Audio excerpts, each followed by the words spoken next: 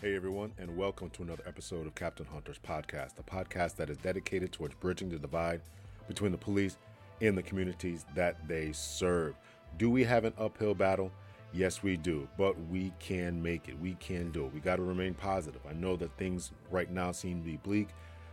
We have COVID going on. We're still in lockdown.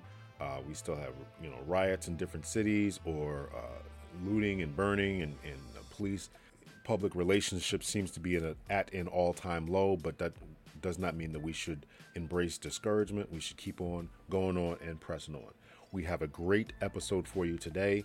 We're going to be speaking with Dr. Kanika Turner. She is obviously, as the title says, going to be speaking to us about her journey to becoming a doctor. Now, what the heck does this have to do with law enforcement? Nothing, but it does have to do with the community. We're going to be talking about the community, and I really believe that it's important for people to have goals, vision. While I don't claim to be religious anymore, I do think there is a Bible passage that is very, very relevant. It says, without a vision, the people will perish, right? So you've got to have a place that you have to go. You have to have something that you're striving for. And so whether it's going to be law enforcement, whether it's going to be a doctor, whether it's going to be a lawyer, whether it's going to be an astronaut, whether you're going to be a musician or a basketball player or whatever you're going to do, you've got to visualize yourself doing those things. So that's what Dr. Kanika Turner did for us. And she's going to explain how she had to continue to visualize and set her goals and set her priorities and all that kind of stuff. Great conversation that we had. So we're going to jump right into it. Ladies and gentlemen, please make sure that you rate these episodes. Subscribe and share. Rate, subscribe, and share. Share them on your Facebook. Share them on your emails. Tell your friend. Tell a coworker. Tell your mama. Tell everyone about these episodes and what Captain Hunter's trying to do and try to bridge that divide between the police and the public. You can also support the podcast through PayPal, Venmo, and Cash App. I need your love, and I also need your support. PayPal, Cash App, and Venmo. All of those are CPTL Hunter. Make sure you follow me on Instagram, CPTL Hunter. Facebook, we do Facebook Lives Mondays at 7:30 p.m. Eastern Standard Time. Captain Hunter's Facebook page is the page for that to watch me do live episodes. Those episodes are also streamed on Periscope and YouTube as well. Captain Hunter's podcast on all those platforms. Without further ado, ladies and gentlemen, here's the episode. Dr. Kanika Turner, third timer on the show. You want to hear her bio and all the things she's done, go back to the previous episodes where she explains her bio. Today, we're just going to talk about her journey to becoming a real live medical doctor. Here we go.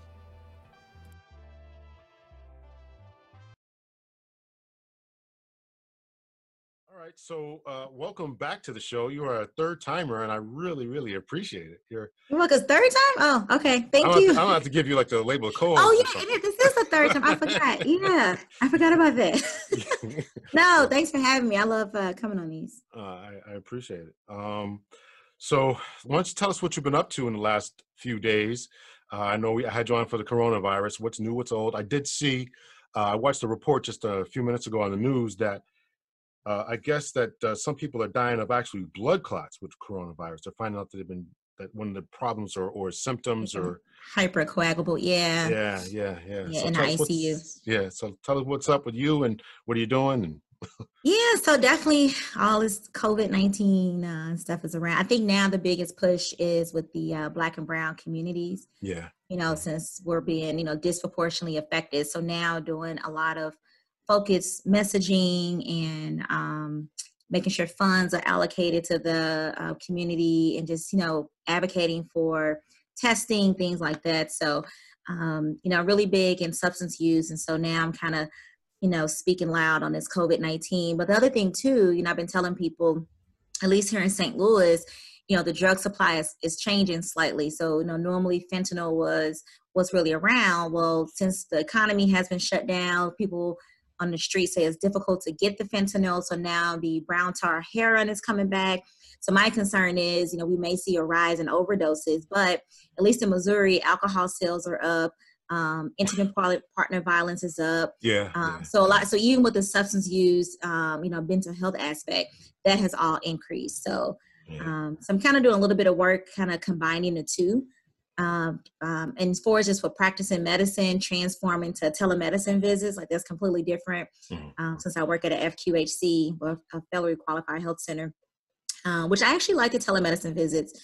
We still see limited in-person visits. So our OB patients, our kids under 2 that need vaccines, but for the most part, we're doing majority telemedicine. So definitely transform the healthcare system and how we deliver care. So that's kind of a little bit what I've been doing since the last time. This whole thing is like a cycle, right? Because back in the days, right, doctors did house calls. Now they're doing them again through the with the telemed. Yeah. I mean, I would say a lot of my patients actually like it. The only thing I see, I would love it. Oh my God! Right. I mean, right. The thing that I'm running into, like my older adults, they with technology, they can't really work their phone for real, and so I have to do a telephone visit. Now the reimbursement, and they may not count for some insurance companies, but that's like the one issue I'm running into, that my older patients who's not tech savvy, but typically it's like I text them a link, they click on it, type their name in, and then open up their camera, but some of them, they're just not good with a cell phone. So otherwise, all my other patients actually really like it. I do think it'll be here to stay, telemedicine incorporated. I think it'll be here to stay. So maybe it may be something where at least 1 or 2 office visits per year for stable people, but I think that can be another modality that can be incorporated into how we take care of patients. Yeah, I can definitely see that being here to stay. Especially with the substance use population too. SAMHSA kind of removed a lot of the stipulation that the first visit had to be face-to-face. And so now we can actually do telemedicine visits to actually treat for various substance use disorders. So that's a huge thing in that community for a provider to be able to do that first visit without them coming in. Like that was a huge stumbling block for a lot of people. Yeah. I was going to say my mother, she recently got a smartphone. And so this is before all the virus stuff happened. And so we're sitting at dinner and she pulls out her phone and she's trying to type stuff in. I'm like, what, Ma, is that a smartphone? What is it? So since she's saying, I tried to call some friends of mine and then they sent me a text message. I am losing it. I'm like, what? You shouldn't have told me that. I'm like, did you respond? Yeah, I tried to respond. I'm like, Ma, you really shouldn't have told me that because I'm going to text you all the time now. Right. You really shouldn't have told me that. So then we start doing stuff. I text her every now and then. And how old is she? She's 74 or something. Oh, wow. She's texting. Oh, that's great. Yeah.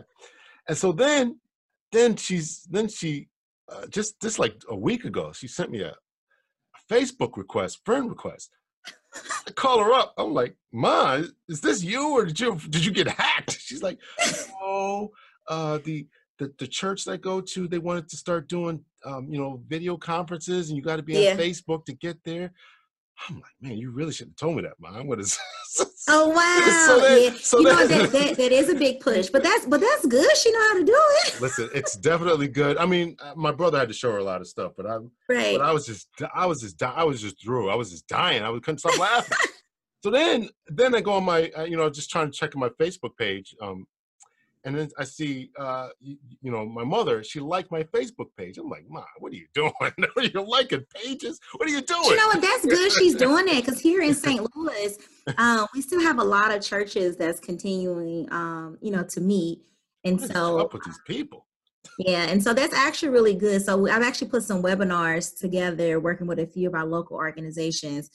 Because for some of the smaller churches who may not have internet access or know how to use live streaming to help them out. So we got a few things in the works, but that's good that the church is doing that though. Yeah.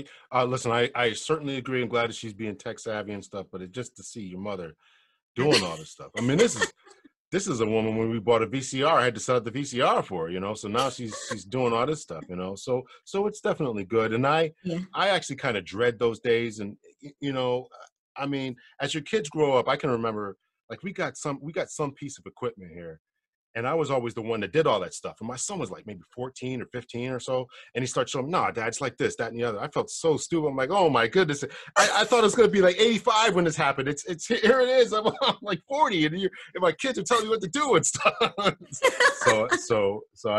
It definitely comes, and so I definitely agree with what you're saying. And I can't believe some of these churches are still having meetings and stuff. Yeah, I mean, I've been following the stories. I mean, all across the country, down in Texas and Florida. Yeah, so it's been kind of, but on one hand, like when I was listening to some pastors, they were feeling that the church is an essential body, and they were saying that they're really, really conservative. And I think when you have really strong religious beliefs, trying to get past that, I think that's, like I don't want to talk against a pastor or a preacher, but listening to some of them, really, really conservative. They're, Translation, we want that money. So I'll translate the church it's speak. yeah, but even here in St. Louis, I mean, you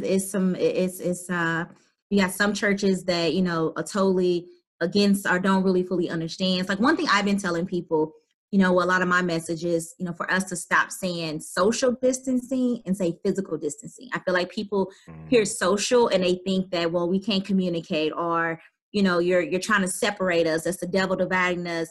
And it's, but if you say physical distancing, I think it removes some of that stigma. So one of those series, I'm actually doing a presentation Thursday, and the title of my talk is helping churches stay spiritually connected while maintaining physical distancing. And so with that talk, there was some concern that churches may lose that spiritual connection to their members.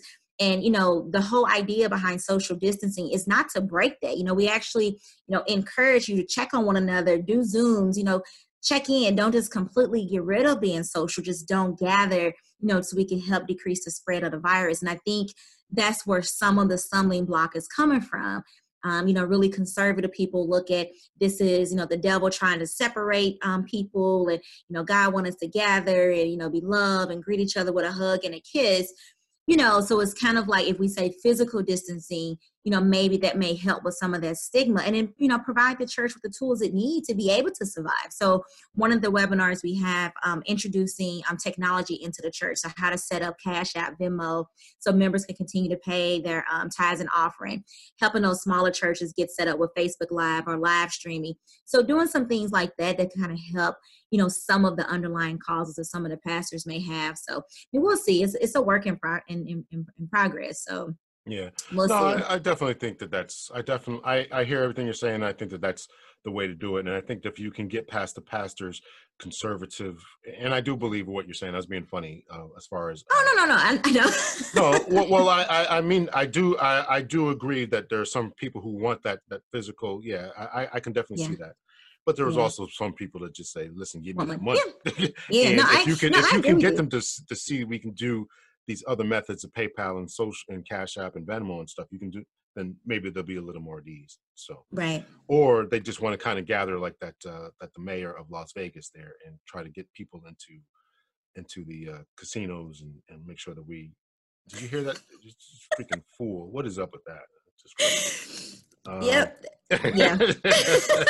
Yeah, it's just crazy. Yeah. So I want to have you on again. So because there's a lot of things I want to talk to you about, but I think okay. So I wanted to talk about the history of Black doctors, Black female doctors. Once again, I was very impressed with you.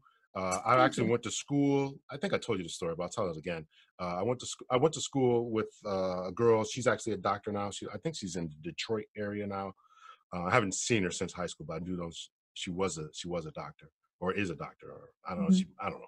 And so I went to school with another guy who's a doctor, Black doctor. He actually lives in North Carolina now. And I think I told you a story about my daughter who we went to the emergency room when she was 13 or 14 years old, something like that. And the emergency room doctor comes in. It's a Black female. I start nudging my daughter. Hey, look, there's a Black doctor. So my daughter's like, yeah, and but I just am really impressed because we don't see it, and true. Unfortunately, we don't see it enough.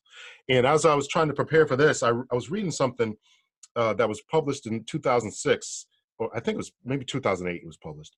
And it talked about some kind of, you might know about this, a Flexner report that was released. Flexner report is something that's released talking about how many doctors there are. And the publication talked about in 2006, 2.3% of the doctors are Black doctors. 2.3% of the doctors in the U.S. are doctors. And in comparison to 1910, when this Flexner report first started being initiated, was 2.5. Right. So 1910 is 2.5. Now there's 2.3. So there's less Black doctors or people trying to be doctors today in Yes. 2000. Well, there was articles published in 2006 or 2006 or so. So let's talk about this and what we can do to get people to Right. want to be doctors. And tell us about your experience as being a doctor. Yeah, it was a long journey. So now I agree with you. We still need more Black doctors just across the country. Definitely working in urban areas, working in clinics. Because the thing is too, going into primary care as well. So we definitely need more across the country. And I think there's multiple factors we can discuss, as to why we may not be seeing that many. And there is a big push to recruit more minority doctors into medicine, just because, so many beneficial factors to have a diverse class body, so many different things. But with my journey, so this was I was in school for 13 years since graduating high school. So it was a long journey. I tell people, people ask me, would you do it all over again? I wouldn't. It was pretty rough.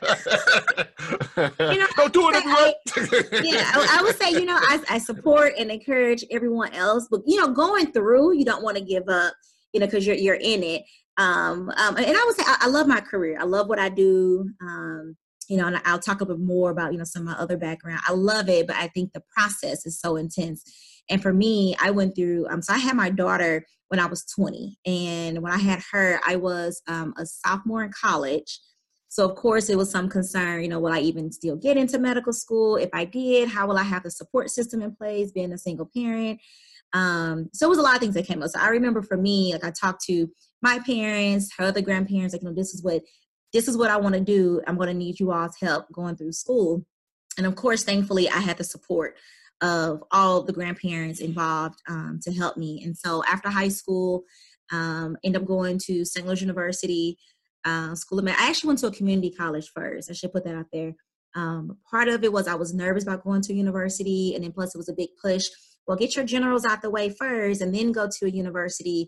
And honestly, it worked out for me, but I actually kind of wish I would have went straight to a university directly out of high school. I think the scholarships would have been greater for me just because I was a transfer student. And I think when you come in as an incoming freshman versus transferring into a university, the availability of funds is much greater for people. And so I actually completed my first years at a community college. I transferred into SLU. When I transferred into SLU, I had junior credits, but SLU didn't accept some of my classes. And so I had sophomore classes. So my biology degree ended up being 5 years instead of 4 because I had to do a step back to do all the prereqs that SLU requires. So I had credits to be a junior, but I had to take sophomore classes. And so went to SLU. My first year, it was a little struggle. I was like, that's the first time I got a C.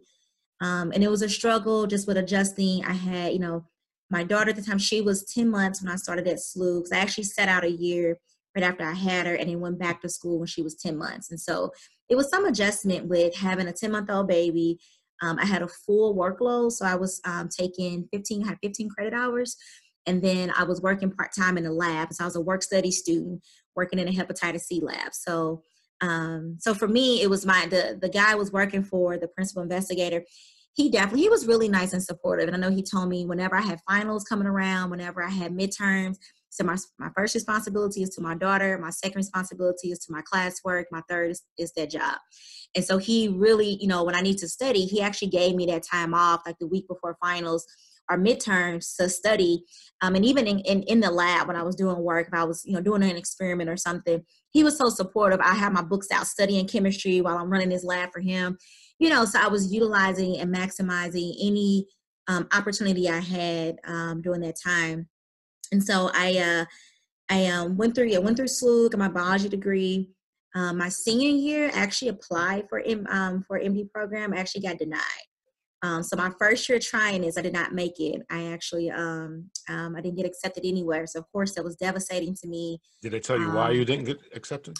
It was my MCAT score. So that's the test, that's the standardized exam that all undergrads take to get into medical school. And that's where some of this discussion with why you may not see as many minority doctors. So traditionally with standardized exams, minority students, I say, African American students, Black and brown students tend to score a little bit less compared to the majority because how the test is written. And so, so once I started learning more about how standardized exams are written, it made me feel great. So I would say my senior year, I graduated top of the class. I was summa cum laude. So my GPA was 3.9, had honors. So I did, my classroom work was great. Great student. It was my MCAT score, and that was the reason why. And so what I did was somebody told me about doing a review course. So for me as a single parent, the review course was like $2,500. And I'm like, there's no way I can afford this. And I remember my the professor I was working for in the Hep C lab, I remember when he pulled me aside and I was telling him, I was like, I don't have money for this. And he said, this is an investment in your future. He said, all the other students, this is what they're doing. And what he meant by that, students interested in medicine, they went through this really great medical course, a review course, to teach them strategies, to go over the material, to give them a leg up. And I didn't know this information, but I remember when he told me, what I did was that next year when I filed my income taxes, all of my money went to paying for that review course. And I took it that summer. MCAT score went up, applied, I got accepted to St. Louis University. So, so for me, somebody who's a single parent, $2,500, that's a lot of money, but he made a good point. And I would say he was a white doctor, PhD, but he was so genuine in giving me that inside knowledge. I had no idea that that's what a lot of students were doing. And of course, at that time, with the school I was at, their parents were paying for it. No one told me this information. I didn't know. And I find, that's what I see a lot with our community is that we're not exposed to that information or that knowledge. And so we come up slack or just so happens somebody let us know. But that upfront knowledge is not always given to us. And like I said, I remember we were standing right in his lab when he told me this. And I was like, that's a good point. This is an investment in my future. And that's what I did. And it was a summer course, June through July, set for the test in August. I applied and I got accepted. My score shot up significantly because I did that review course. Now, see, that reminds me, and you probably know all about this as far as these SAT scores and all this kind of stuff, right? It's not, Black and brown students bomb these tests or don't do very well on them, not because they don't know the material. As you mentioned, right. or not smart enough to do it. As you mentioned, you're summa cum laude, 3.9 GPA, ace in the schoolwork. Right, but the way the test is written, it's these. Right. That's the difference. And unless we get this information, or unless Black and brown students are able to get extra tutoring right. for those SAT scores, that's really right, the difference. Right. Or invest that money to do that review course and learn skills and strategies to be able to be a good test taker. Right. Yeah. So I agree with you 100%. So that's one of the things that it took for me. And then like I said, then I got accepted and I'm actually glad. It was actually a blessing how it worked out. So during that time, St. Louis University, they were in a transition. The dean for the Office of Minority Health, he actually left and went to another school, and they brought on this new dean. When they brought on this new dean, he actually somehow got all the scholarship money available for a lot of us. When I came on, I actually ended up getting, I think it was like $20,000 in additional funds that wasn't even available the year before. So, everything works out for a reason. And so when I got accepted, I remember I got my acceptance letter in April. Then I remember he called me like a month later saying that how SLU gave me all this extra grant money. Because at that time, tuition was like, I think it's $40,000 a year. And then you live off of $20,000. So you end up taking out $60,000 a year. But they had a $20,000 scholarship that they found for me. And so, yeah. Only $60,000, huh? Only. And that was years ago, right? Only. Right. I'm quite sure it's more expensive. I mean, my student loan debt is ridiculous right now. So, but even that though, I hear people say when you're a doctor, you can afford it. And I would say honestly that is true, but would I prefer not to owe back, $300,000? Yes. But there are programs in place like, the public service loan forgiveness, working in an underserved clinic. So there's different things you can do to help get, loan repayment and not just be focused on, well, I'm going to owe this much money back, So I do agree with that as a doctor, you are investing in your education. You will make money to pay the monthly amount. Yeah, I often think about going back for my PhD, but I just don't want to go. I just don't want to owe money, and that's what's really that's really what's holding me up. I mean, maybe I ought to just think like that. But it may be a little different with PhD. I think they may have. Don't just tell check me into it. Don't tell me. It may be a little different because that'll discourage me even more. I really won't go for it then. You should. Yeah, you should check into it. So, but then after that, so then I end up doing the MD MPH program, and so actually break down what MP. Oh yeah.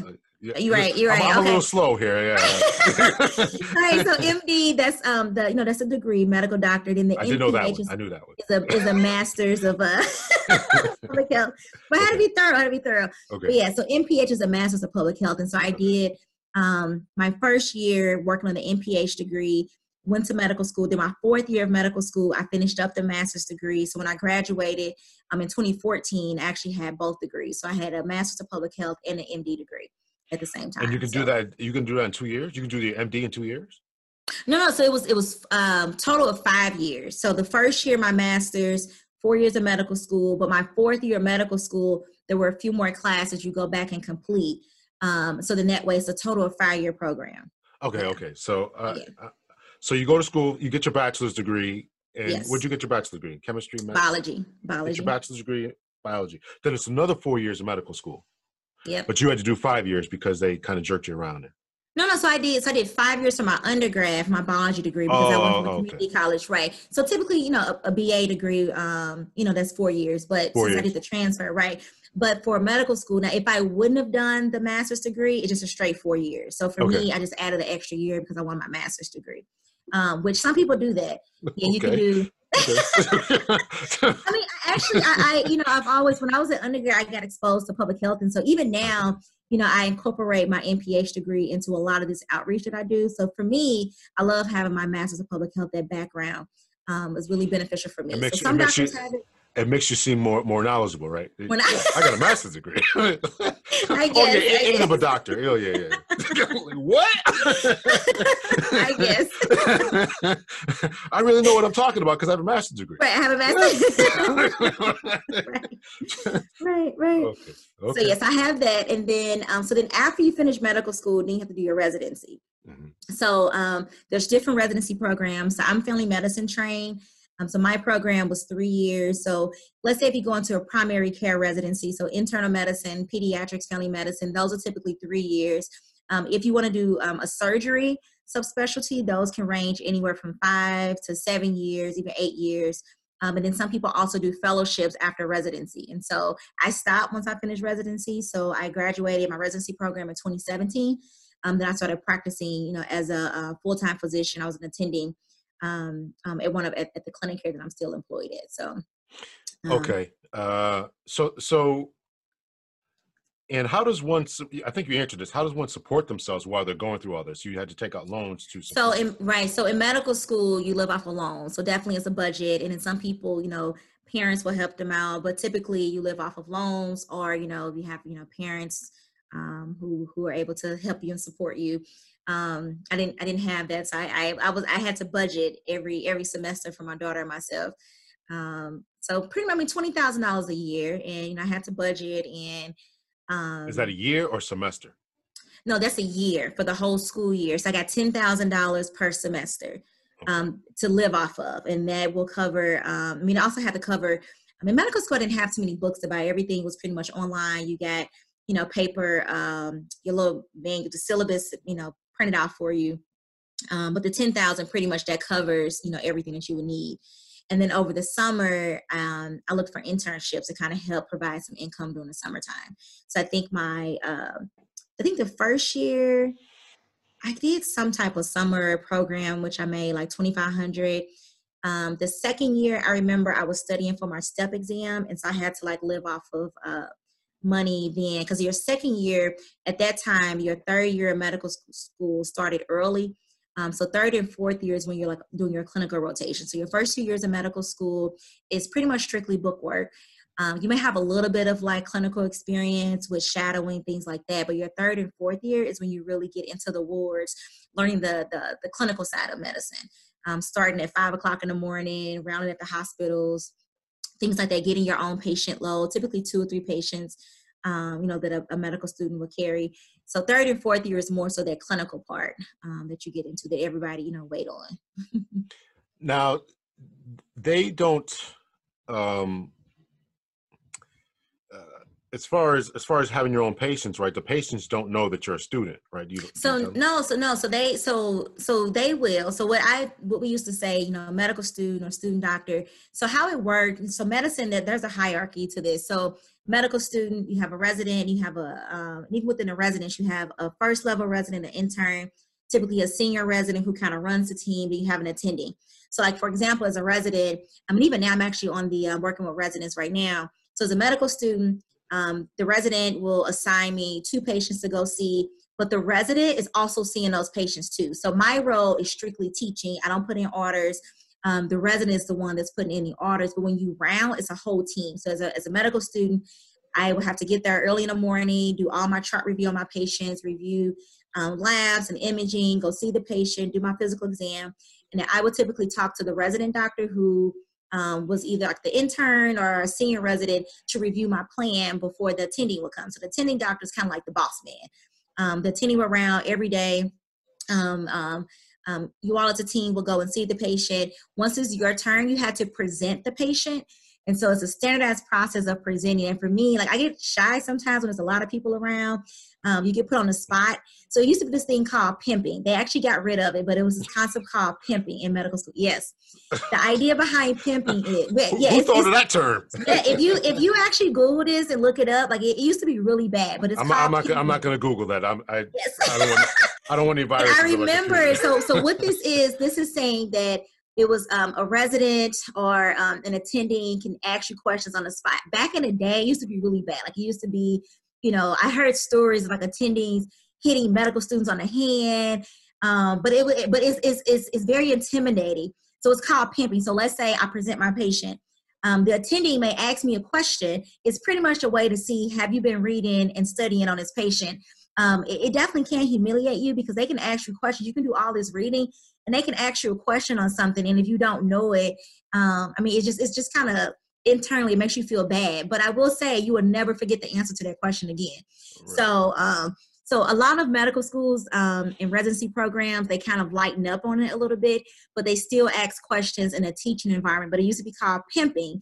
You'll say that the attending pimp you or the resident pimp you. And the idea was, they'll ask you specific questions, either about the patient or about the diagnosis, your plan.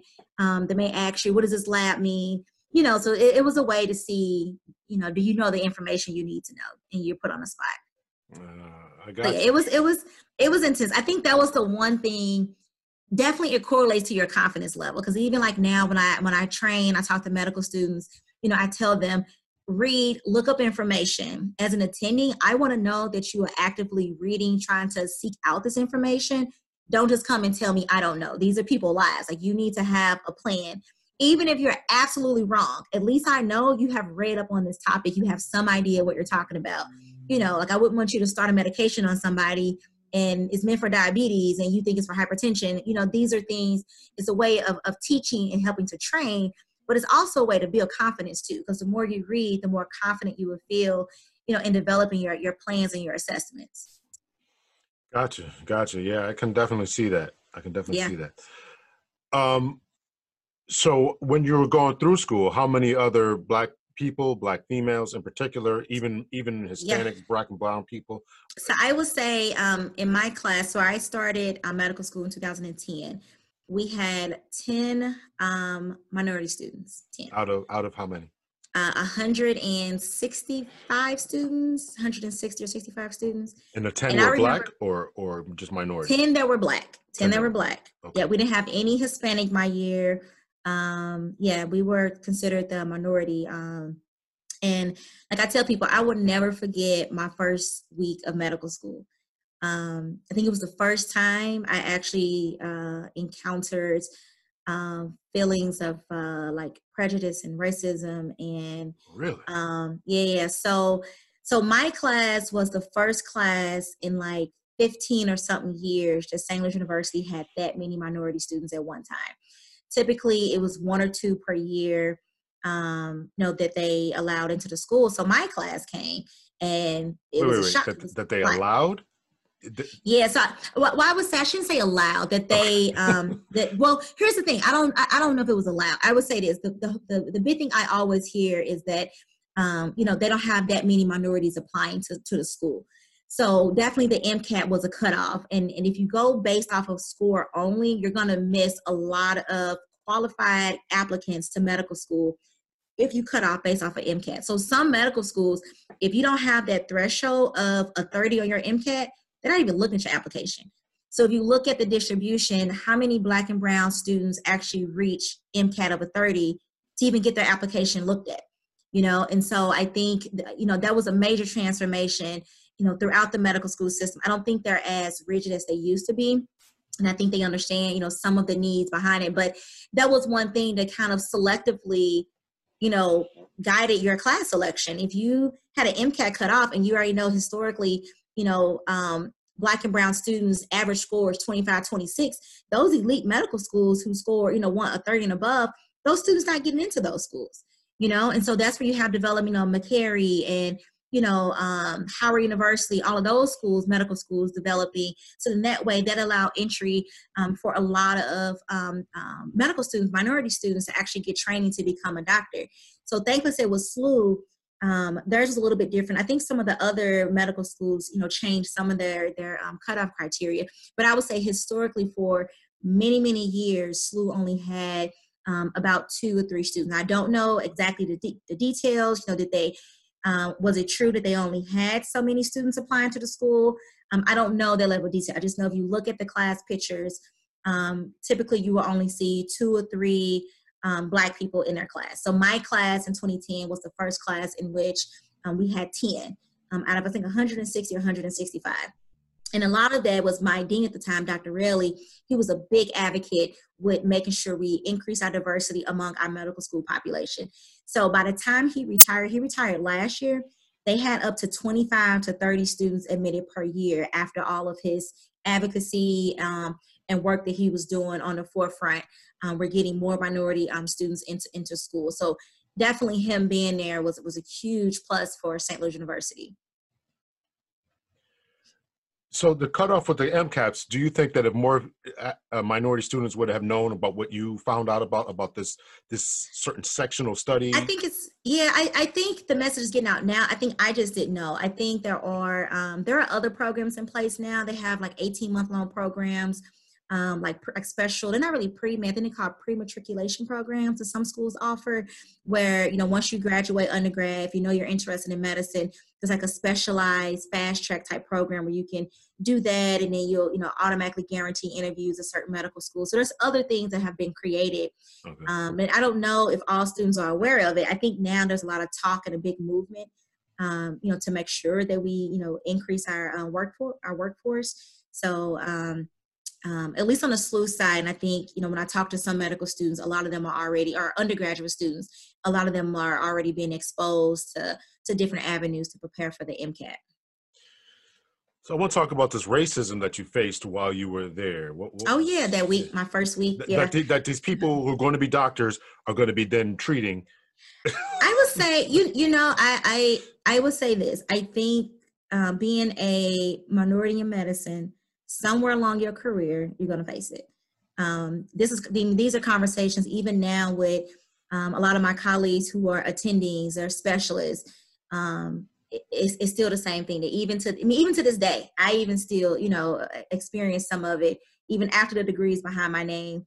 But my experience. So I remember we were walking into the school, getting ready to go into lecture, and the security guard stopped us. It was like 4 of us walking together, and the security guard stopped us, and we had to show our IDs. But right behind us was a group of white students that walked in. IDs wasn't visible. They didn't get stopped at all. But the security guard was shocked, I guess, that we were students coming in there. but we had to show our IDs and sign in. And the white students, they went right past us and went into the lecture hall. No IDs, same thing. We all come, yeah. And I remember, it was kind of like, well wait, I'm a medical student as well. But to me, it was like I had to show proof that I was a medical student. And my white colleague, walked in and didn't have to show this proof like I did. I mean, it was 4 of us. There was another incident that happened. We were, later on in the week, the second incident that happened. So of course, all of us knew each other. So like the upper class medical students knew who the incoming, first year students were. It wasn't that many of us. So all of us, they definitely sought us out, introduced themselves. We kind of had our own little, groups called Student National Medical Association. A lot of medical schools have their organization on campus. Pretty much it represents minority students, not just Black and brown. But you're a minority, and if you're a nominal, you can join the organization. So all of us knew each other. And I remember we were standing on the steps, and they were like 3rd and 4th year medical students. And they was giving us some advice, get this book to study from. This teacher here is pretty difficult. And security was calling us again. And the guys, it was 2 older guys, they laughed about it and was like, yeah, they get ready to call the police on us.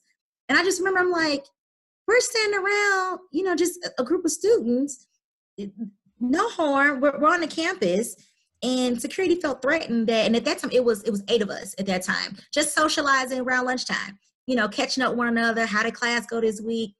Not being loud, nothing like that. And I just remember when security came out, we left, and of course we ended up meeting up later on. But it was just kind of like, wow, we couldn't even congregate on campus and just talk and check in one another. Like you have to be fearful about something. So I was in my first week. I would never forget the first week, being asked for my ID, and, just kind of like, it's unfortunate that I had to prove, why I had to be there, Are you a police officer who's taken a promotional exam 1 or 2 times and has not fared so well? Do you know someone who wants to become a police officer but is not sure about how to go about the process?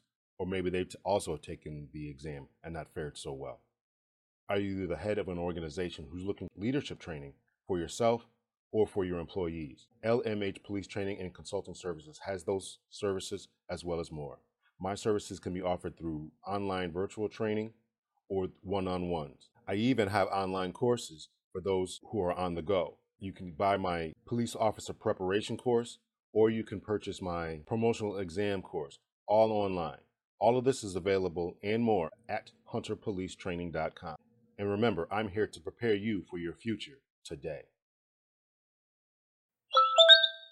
So, did you ever complain about that, or anybody ever say anything to the? So we did, and not only that, a sad thing about it actually happened to a few other classes behind me. The same thing, starting off medical school the first week. And so at this point, I don't know if they fixed the situation, but I do remember medical students coming behind me saying the same thing, that the security was stopping them when they're trying to go into class, asking them for their IDs. And I think at that point, I remember telling our deans got involved with it. So I just remember it stopped happening to me. It was really that first week. So I think that they did do something about it, but I do remember those complaints had continued even after, I was a 3rd and 4th year medical student. I remember telling the students, like, you know what, just, go talk to the dean, or, let them know, look, I'm a medical student too. But it's like, why do you have to prove or show proof that, you belong there? I have to show my ID and sign my name down, put my name down. So, I if those are the worst stories, and they're certainly terrible. But you didn't face anything as far as other students, right? The biggest thing I think I faced was because I was the only person with a child. Okay.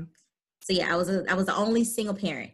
And so I remember getting a lot of questions. Who watched your child? And how do you study and you have a child? And where did she go? And I mean, people just like shocked or didn't know, I knew what I was doing. And I remember when I used to do really well on my exams, I remember students being like, oh, you did, kind of like, just because I have a child, that means that I'm incompetent, it means I'm dumb or something. Like, like why does me being a single parent in your mind make you think that I'm less than you, or that I can't achieve the same grades as you?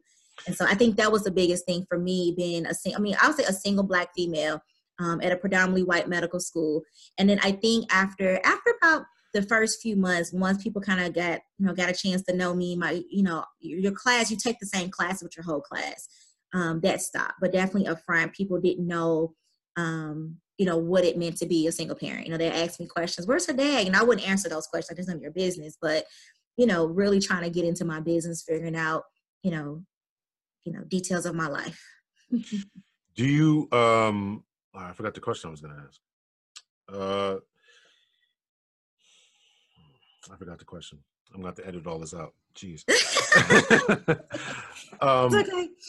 Yeah. So I do know a lot of times when people, I wouldn't let you, it's very unfortunate. We had to be very protective of who and what we are. And our life experiences, because even though there's other people with life experiences, they don't feel as if it's a stereotype. So there's this single mom or single dad in any profession, right? So they don't think that. But we had to be so secretive about who and what we are.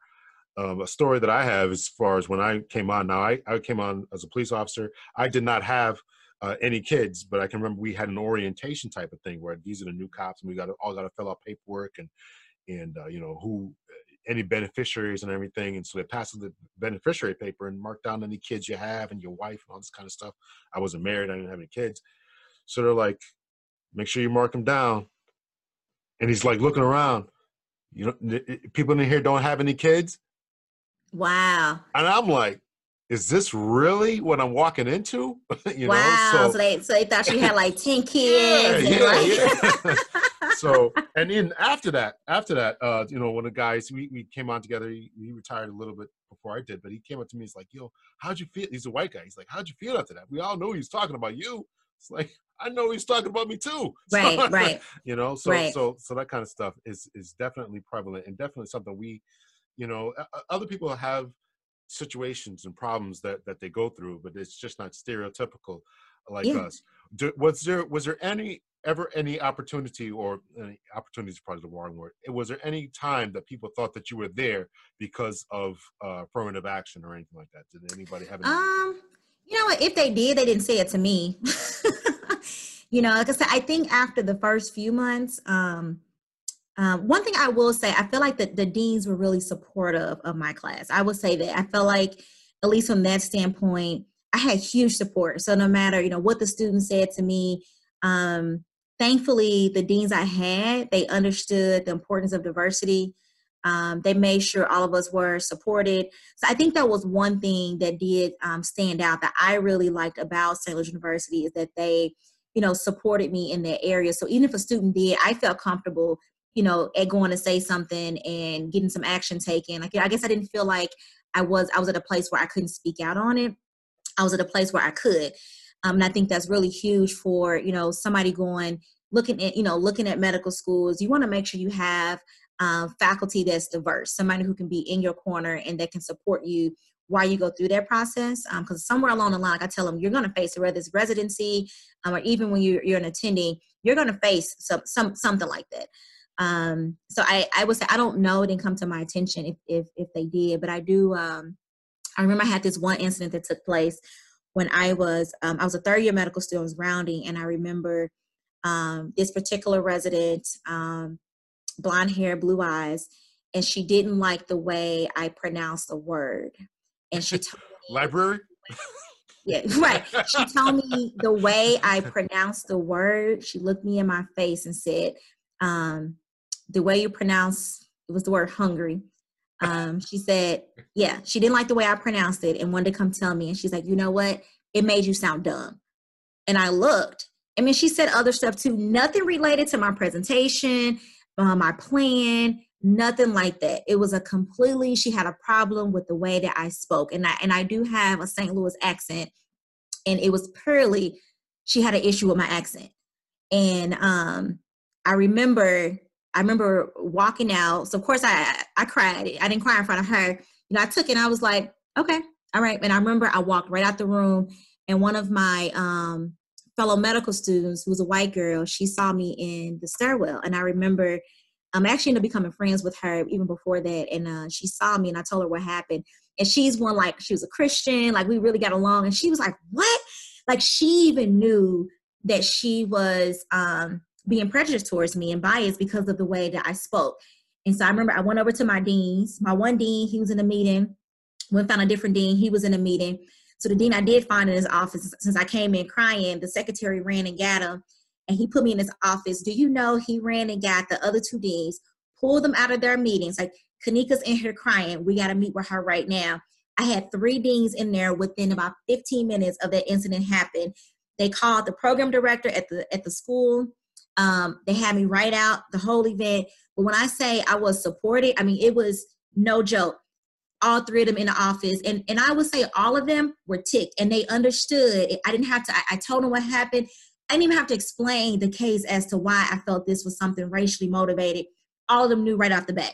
It was 1 black dean, 2 white ones. They all knew exactly what this was. And I would say, I mean, they went to bat for me. And even with this particular resident.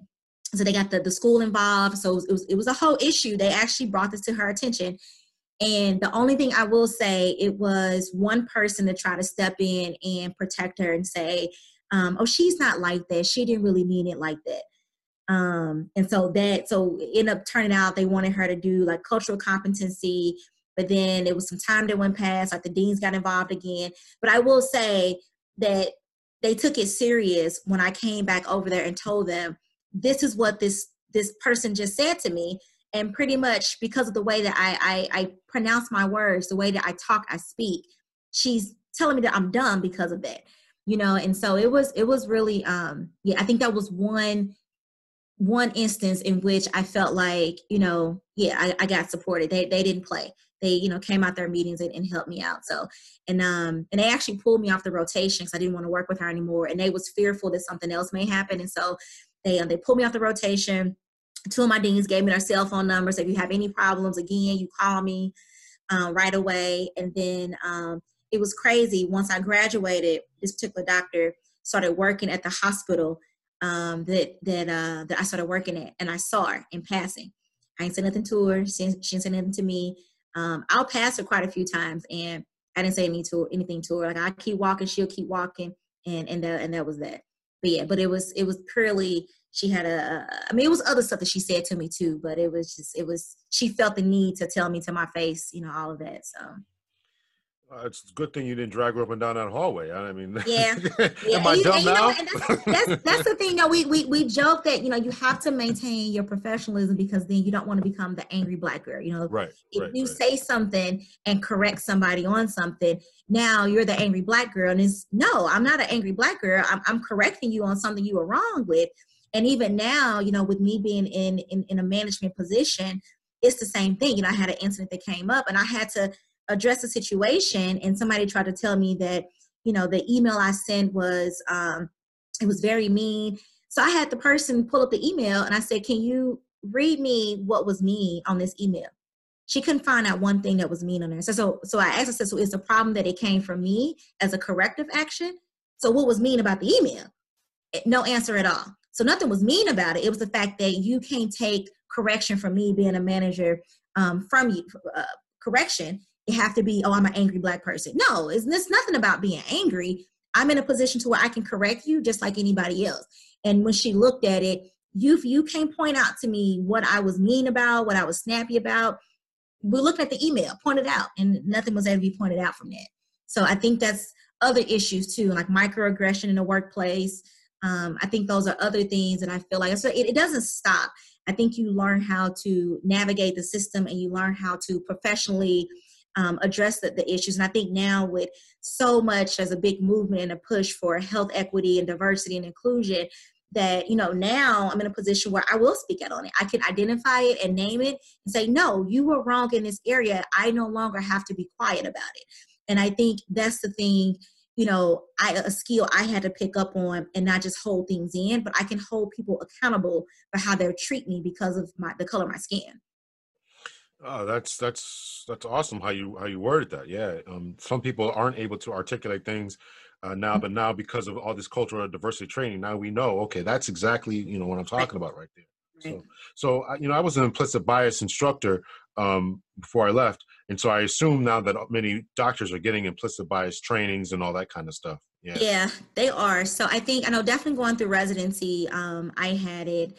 A lot of organizations are also making it mandatory now. And so I think now that's becoming more of a common theme to have that incorporated and to recognize that. So I think there's still a lot of work to do, not only the training and recognizing it, but it's changing mindsets. It's changing that the old white man thinking. I mean, it is. It is. I mean, and even with this COVID stuff going on right now, there's all this money that the state is receiving, and like I just found out today, the decision makers are all white men at the table. So, one area in St. Louis, I mean, there's a huge population of Black and brown people.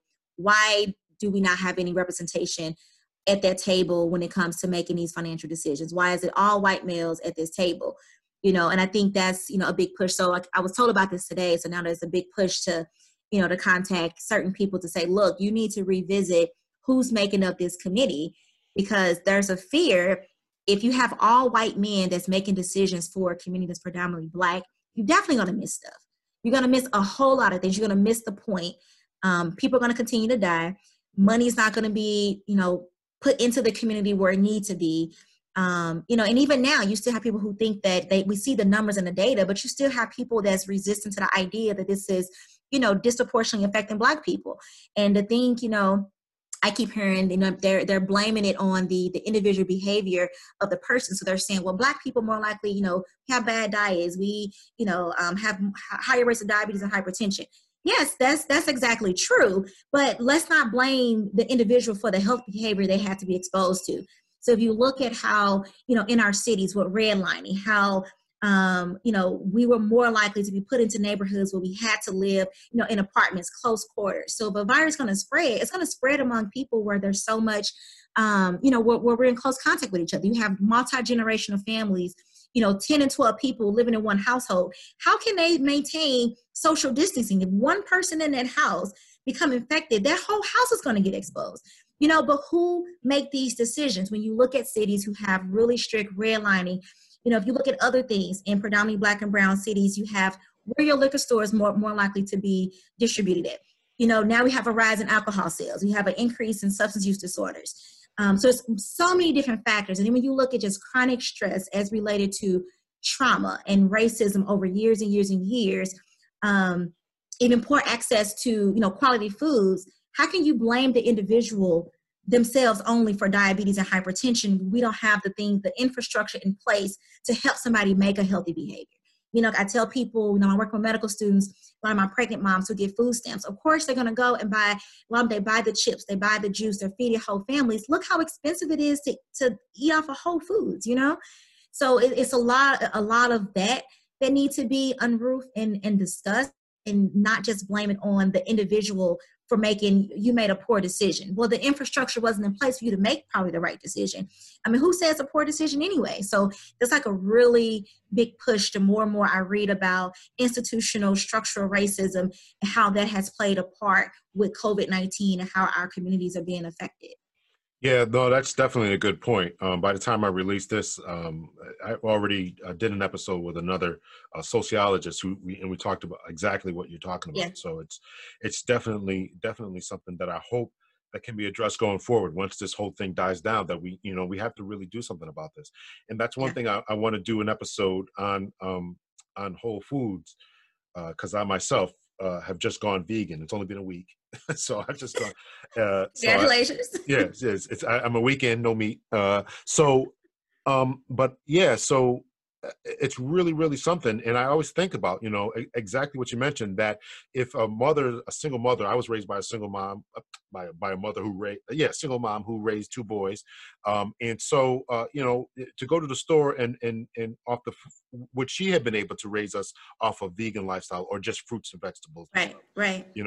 That's a challenge. That's one thing I want to address, because we know that it's really is a problem. I had another brother on, who he was talking about, he was at one time in the custody of the state, He comes out, and now he's out free, and now he's got to get his health back together, because while he was inside, he saw so many different people who were coming down with diabetes and high Yeah. cholesterol and all this kind of stuff. And this is the state giving you food, right? Right. So this is a problem. Our eating habits and all this is a problem. So how do we correct this? And in order to correct it, obviously the remedy is fruits, good healthy fruits and vegetables. Right. And how do you do that if you're poor and living right? If the nearest grocery store is 20 miles away and you rely on public transportation, I wouldn't even catch 2 or 3 buses. You're going to go to your local corner store and get what's available, or your local grocery store. Get what's available. So even though we're talking about that, I feel like some of that can, we're going through medical school. Some of the things that were in place were decisions based off admission decisions and criteria that was designed by predominantly white males back then, as far as what's the cutoff for an MCAT.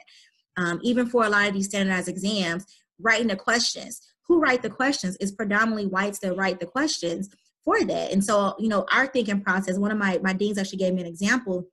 They did a study. I can't remember where this was. I vaguely kind of remember everything that he told me at that time, but I do remember he used the example of couch and sofa.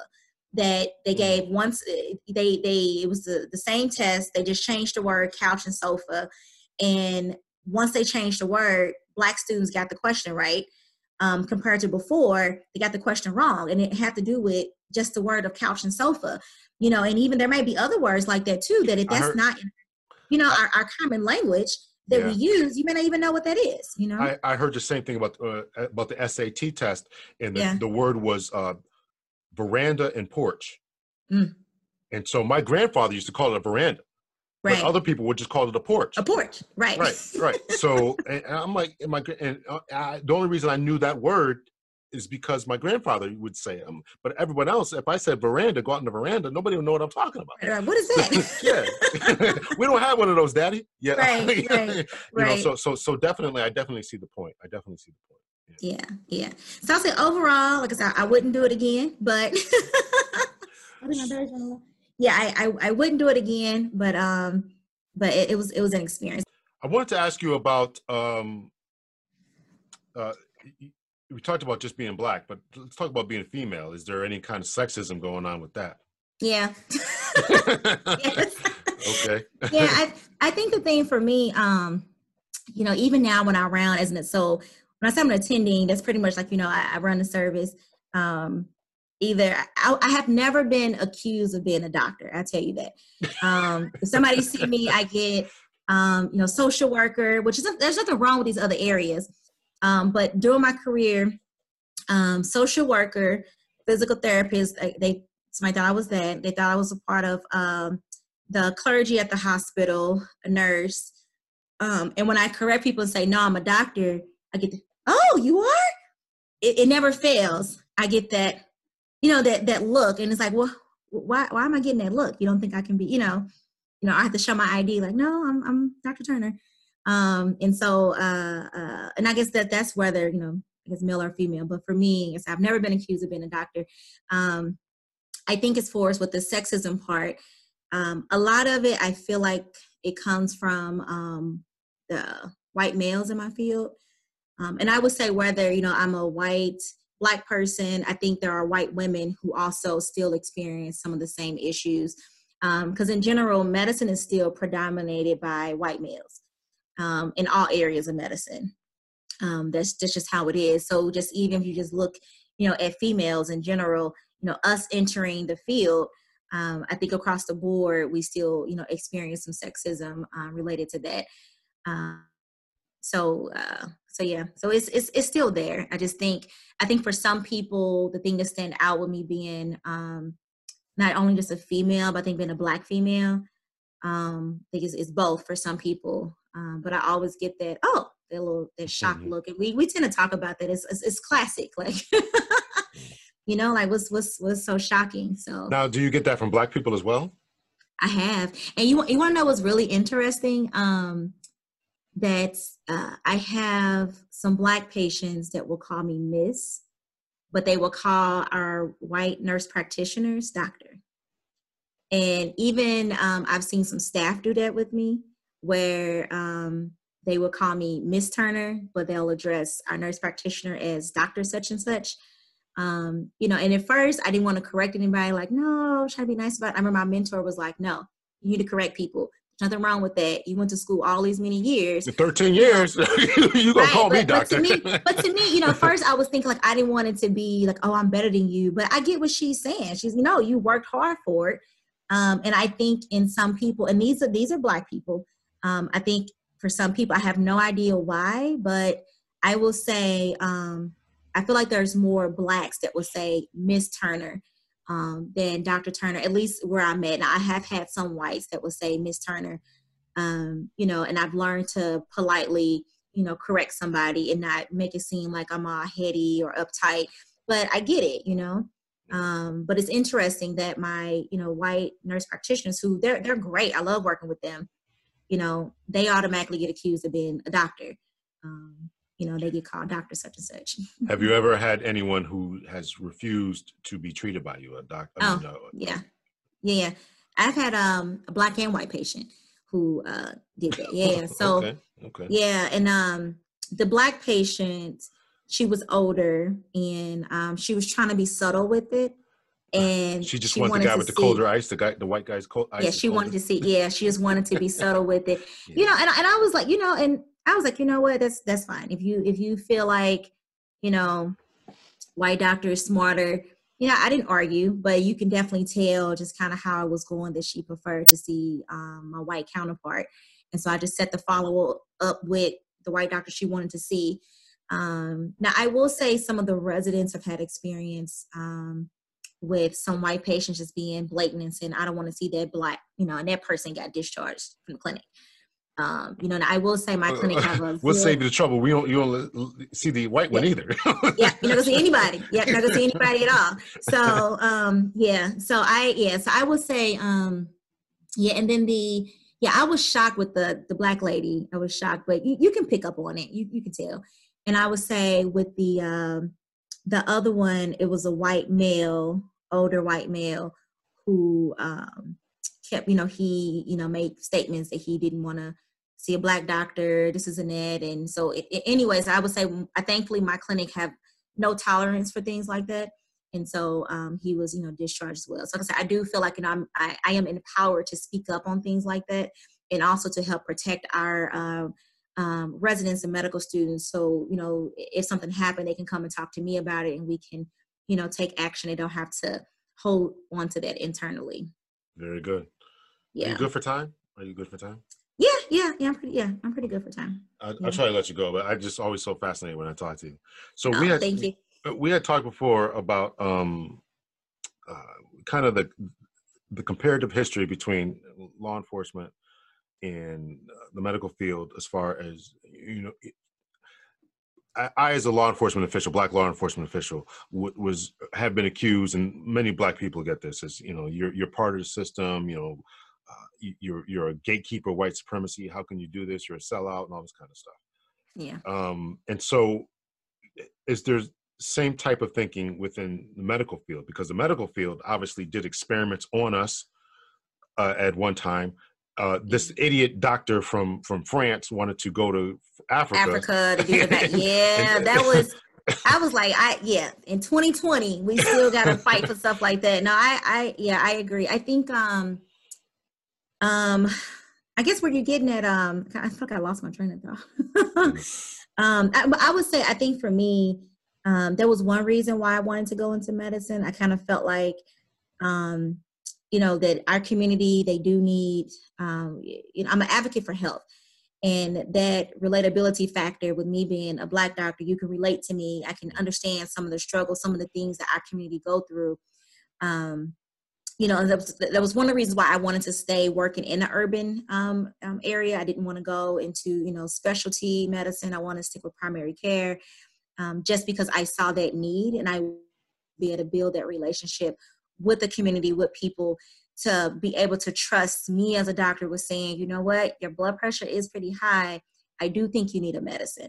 Because a lot, you know, in our community, you know, you may hear, you know, I don't want to take any medicines, or doctors just prescribing. I'm on 20 different medicines, don't know which one is working. But I like for my patients to know why am I prescribing something for you? And I always let them ask me whatever questions, before you walk out of here, I want all your questions answered. I don't want it to be anything where you get home and thinking I'm trying to kill you. Because seriously, you have people who don't say anything, and then when they get home, they don't start the medicine. So you come back to me and you say, well, why you didn't start your diabetes medicine?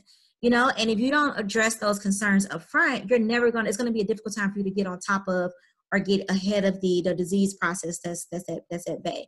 And so for me, like I said, I am really passionate about helping our community. And that's why, when I went through medical school, I wanted to stay in an urban center. So one thing with me is working in an urban center, I don't make as much money as some of my counterparts. So let's say if I want to do specialty medicine, probably make a good $350,000, $400,000. If I want to be a surgeon or, dermatologist, anesthesia, something along those lines. So primary care doctors in general don't make as much. And then if you come down to working in a private setting versus working, at a FQHC, you don't make as much money. And for me, it was job satisfaction.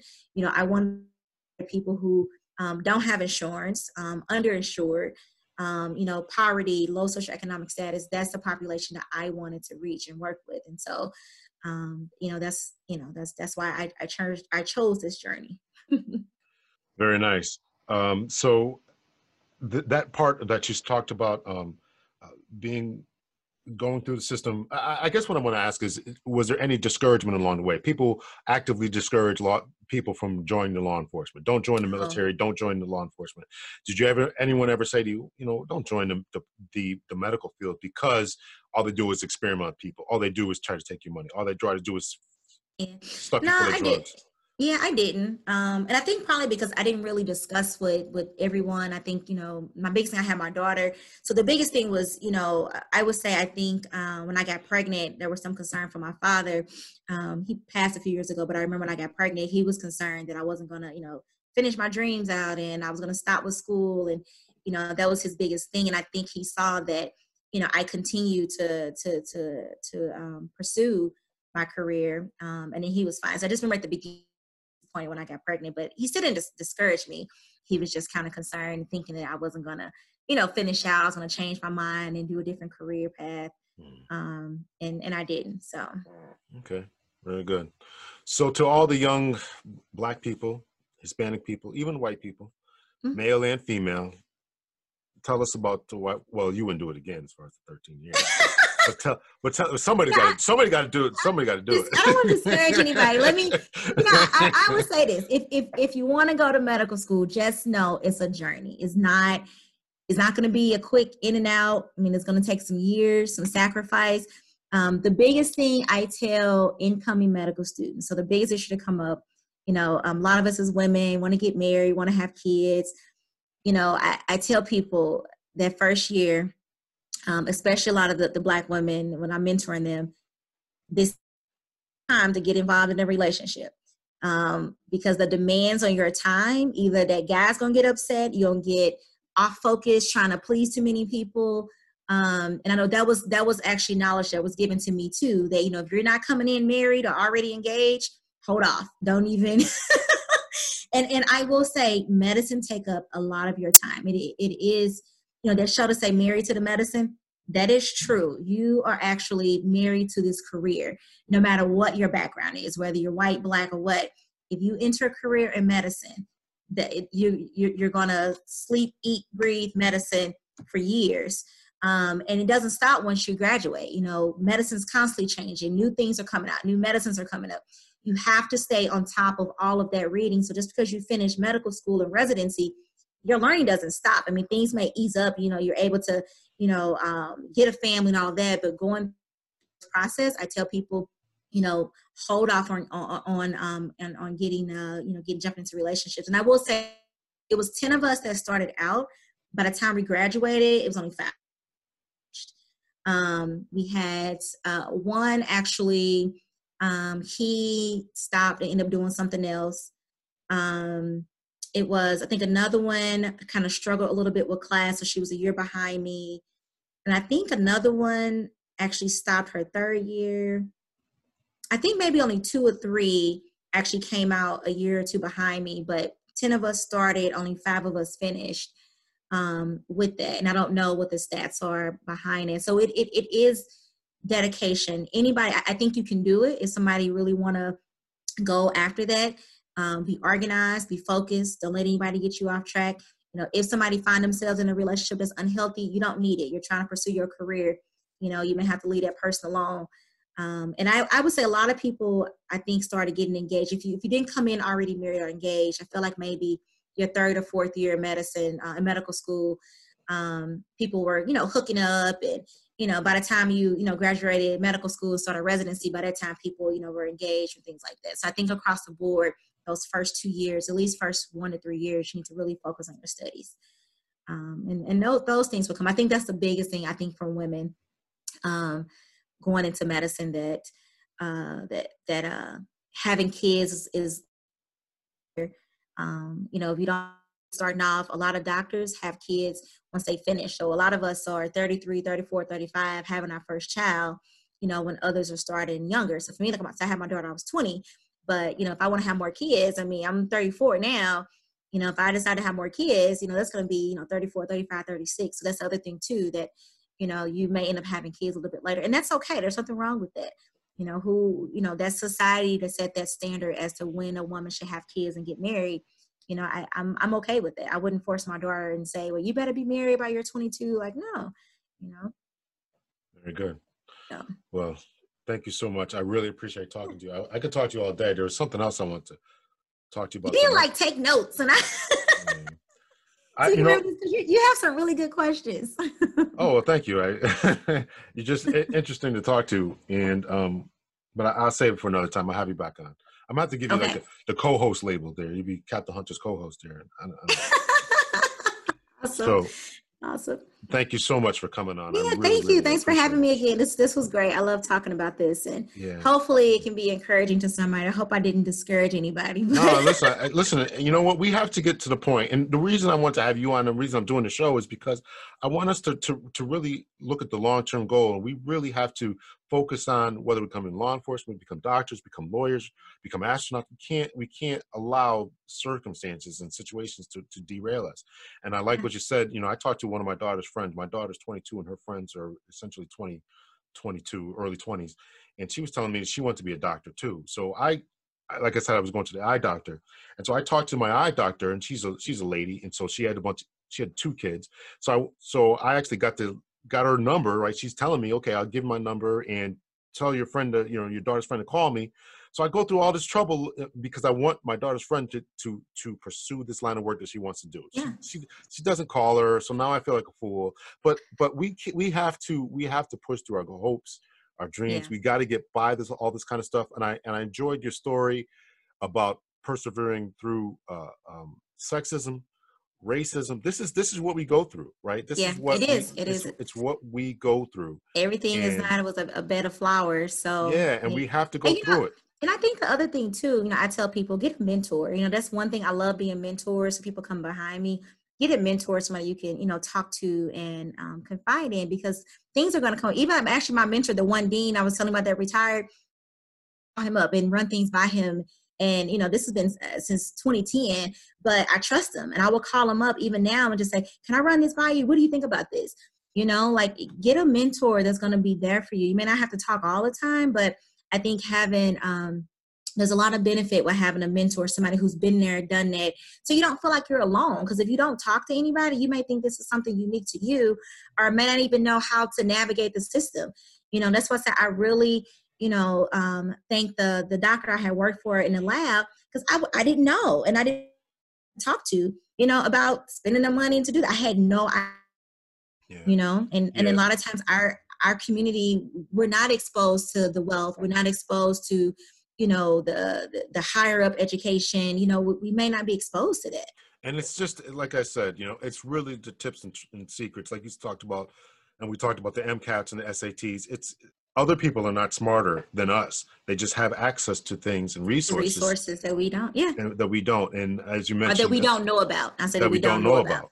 Yeah. And as the wordings of these things, as we talked about the porch and veranda and the couch and the sofa, And even the thing with this stimulus money, like I've been hearing stories that people got the money back and at Walmart buying TVs and, I'm not surprised at that. alcohol, but it's kind of like, well, part of that, if we know we in times like this, why not save it?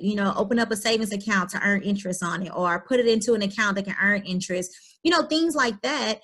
But you can't, maybe they just don't know of, trying to achieve financial freedom or, obtain wealth. But that was extra money. Why not set it aside for a rainy day for just in case something come up, or put it in something that can earn interest and grow, I think that can be a whole nother, you can have somebody else just come on and talk about just the whole generational wealth thing. Well, I've actually reached out to a couple of people. I did have someone to come on and talk about repairing your credit, but I am looking to have someone come on talk about generational wealth type of thing. But the problem is that like forex trading and investing in stocks and a lot of times those people like to get paid, and I can't pay anyone. So. Oh, really? Well, sometimes. So I've reached out to one or two. I haven't heard back yet. But it is something that I want to do. Listen, I'm not going to do all that because I think that our community needs it. As we talked about, we there's a lot of things that we don't know. We've been put into this bubble. That whole redlining thing wasn't just redlining of our physical presence, right? Yeah. But it was redlining of our minds and mentalities, right? Mm-hmm. So we have to break out of that, and so we have to repair our credit, look into generational wealth. I'm going to have someone going to come on who's going to talk about the whole reparations thing. And we not that we don't deserve it, but we should not get any check from the government because we're just going to go buy TVs, So until we repair our minds and understand that there's, we need to open a business.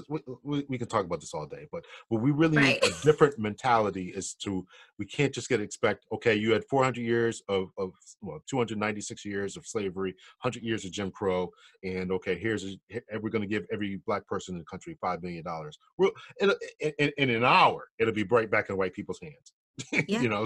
So it's a conversation that we need to have. So yeah, I agree. Well, thank you so much. I always enjoy it. I'm going to reach out to you again. This is not the last time talking. So perfect. All right. Take Thanks. Have a good day. Oh, yeah,